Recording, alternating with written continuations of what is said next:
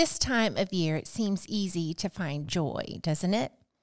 The shiny Christmas lights everywhere, the pleasure of buying that special gift for someone that we love, or simply spending time with people that matter to us. Yet, at the same time, this time of year can cause feelings of loneliness, longing for our circumstances to be different than what they are, or feelings that everybody else has it better than we do.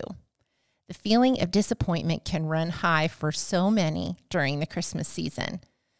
Most of our disappointments can be linked to unmet expectations, if we're honest.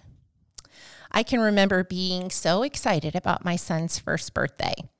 I had planned out the perfect Pinterest party with family and friends, handmade so many of the decorations myself. Of course, I created a menu that everybody was going to love and spent hours upon hours getting ready. Bo, that's my son, was to wear the cutest little outfit with the cutest little shoes and be in the best mood ever since it was his very first birthday.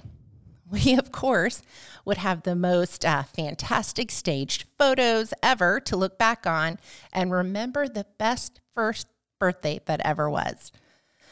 But then double ear infections.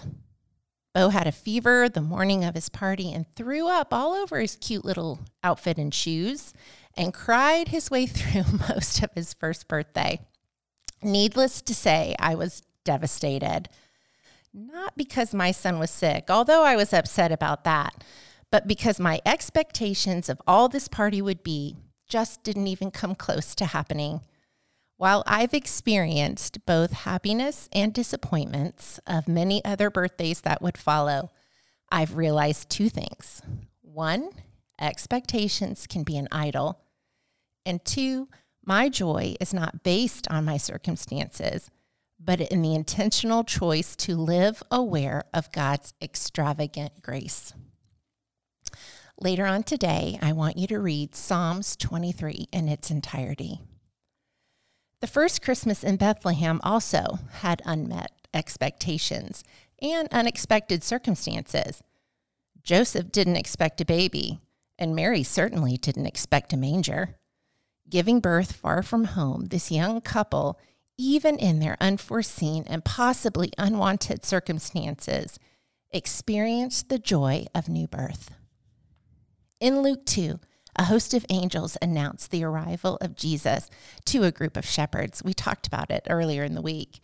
Shepherds carried the important responsibilities for their assigned flocks. Some of these duties would include protection, provision, and their presence. The shepherd's presence provided comfort and a place where their sheep knew their shepherd's voice and could ultimately rest in his presence. I want you to consider the passage you just read in Psalms 23. How has the Lord been your shepherd recently? How has he protected you or provided for you? How have you experienced the Lord's presence this week? Jesus is the source of our joy. Joy that can exist even in the midst of sorrow and pain. And for we as Christ followers can be bearers of joy in the way that we choose to live each and every day.